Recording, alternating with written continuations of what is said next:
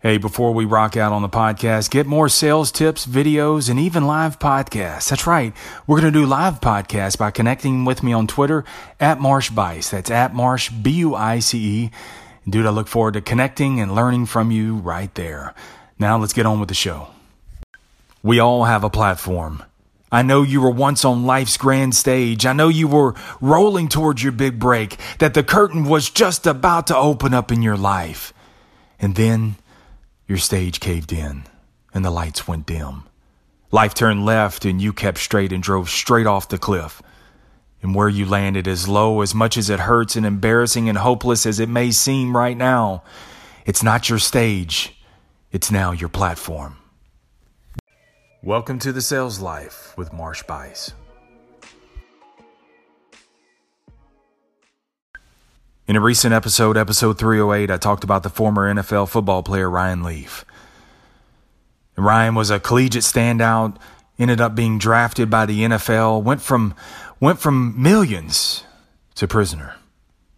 And if you haven't listened to that episode, man, I urge you to go back and listen to it, because you'll learn how a simple Q-tip caused him to end up in prison. And today, when Ryan goes back to talk to athletes about how his life was rolling, man, how he was just this standout in college, and how he became an instant millionaire, turned addicted to drugs, and ended up in prison. And he says, as I'm talking to these young athletes, he says, I see the look in their eyes. Many of the looks in their eyes, they say, oh, it won't happen to me. And to that, Ryan says, which one? Which one won't happen to you? That you won't become a millionaire, or that you won't end up addicted and in prison? Because they're not mutually exclusive. Each one doesn't stand on their own. Ryan's proof of that. He's had both. He's had the highest of highs, enjoyed the highest of highs, and also sunk to the lowest of lows. And while in prison, like many who had it all and lost it, Ryan wanted to check out, man. He wanted to end it all. I've had that. I felt like that. But something sparked inside of him. Ryan was restless. His spirit was restless. Yeah, the easy way was just to call it quits. Call it quits on life, but something inside of him, he wanted to do something. He didn't know what he could do in prison. I mean, what the hell am I going to do in prison? I can't do pass routes. I can't show you pass routes. I can't show you how to throw a perfect spiral. Or what's the use in showing you footwork in prison? That ain't important. And he damn sure didn't want to sit there and talk about how good he once had it.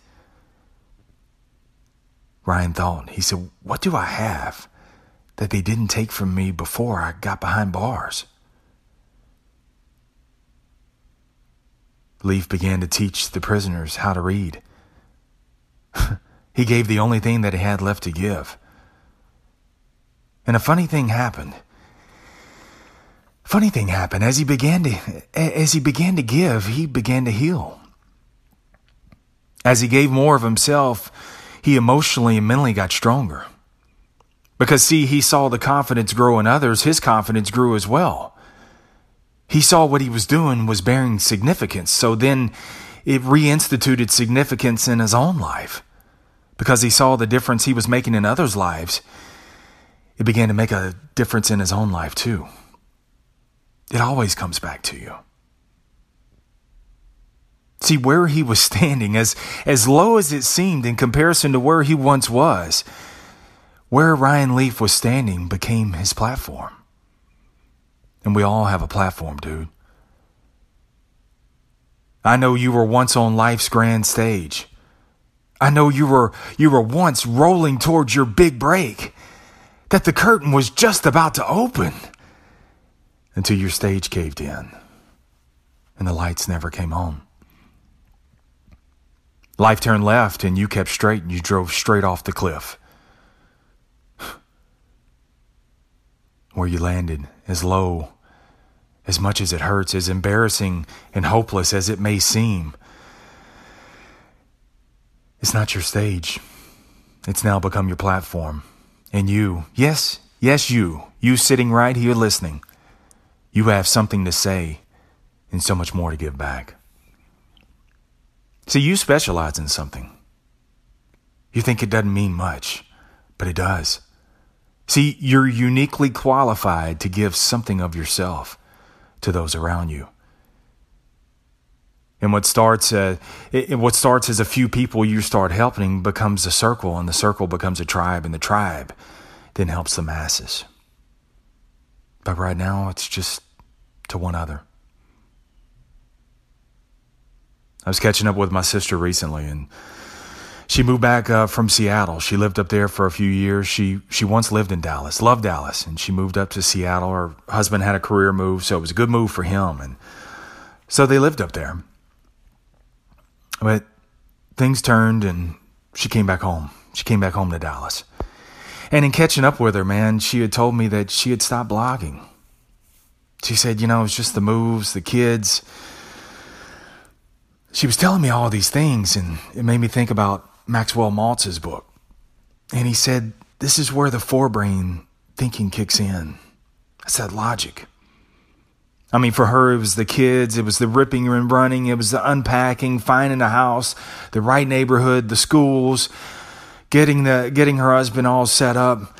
It's also the realization of being an entrepreneur. She works for herself, and now I got to start all over again. I once had it going here, and then I left, and I never could get the traction there, and now I'm back home, and now I got to start all over. See, she looked at all of her problems, all of the obstacles, everything. She was looking at all of these things. Same thing Leaf did, just a different level. But she was looking like we all do. She was looking and using her forebrain, her logic, and seeing all the problems and the obstacles. And when you do that, what it does is it chokes out your creativity. Malt said the forebrain, the only thing the forebrain is there for, man, is to spot a problem, to ask the questions to a problem, but you need creativity to solve that problem, and that's not in the forebrain. The answers aren't on the same level as your problem or your obstacle. When my sister was done, I said, I need you to start writing again. I need you to start giving back. And I know before you answer me, I know that you don't have time, you make it. Because you have to understand, God has made you uniquely here for a reason. You've gone through exactly what you've gone through uniquely for a reason, and people need to know your story. They need to know your path. They need to know that what they're on right now, that they're not the only one. And if it's a 1-minute video, a 5-minute blog, a podcast, whatever, if it's 3 days a week, if that's all you have to give, for God's sakes, give. Because as you give back, the path will unfold. See, someone, somewhere along the way needs your story right now. They need your help. Leaf realized this. See, as he began to teach prisoners how to read, what it did is it caused him to take his eyes off of his logic, off of the problems, and go deeper within. And as he gave of himself, he gained more in return. See, when we're going through, a lot of times, man, the burdens get heavier. And let me tell you something, man, you're not there. Everything that you're going through, everything that you've gone through, everything you're facing right now, it's not for you to shoulder. It's not for you to shoulder all of the loads. Some of the load, man, is there for you to actually share to others. And as you share with others, you unburden your load. You unburden your load. You got to give back.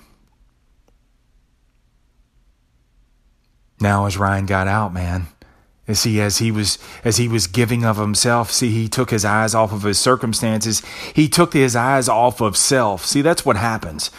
The more you go through, the more you think that you're alone, the more isolated you become, the lonelier you get, the more apt you are to check out. You ain't crazy, man. You're not the only one. Yeah, it's unfair. Yeah, it's uncertain. Yeah, it's embarrassing. But it needs to be shared. That's what Ryan does now.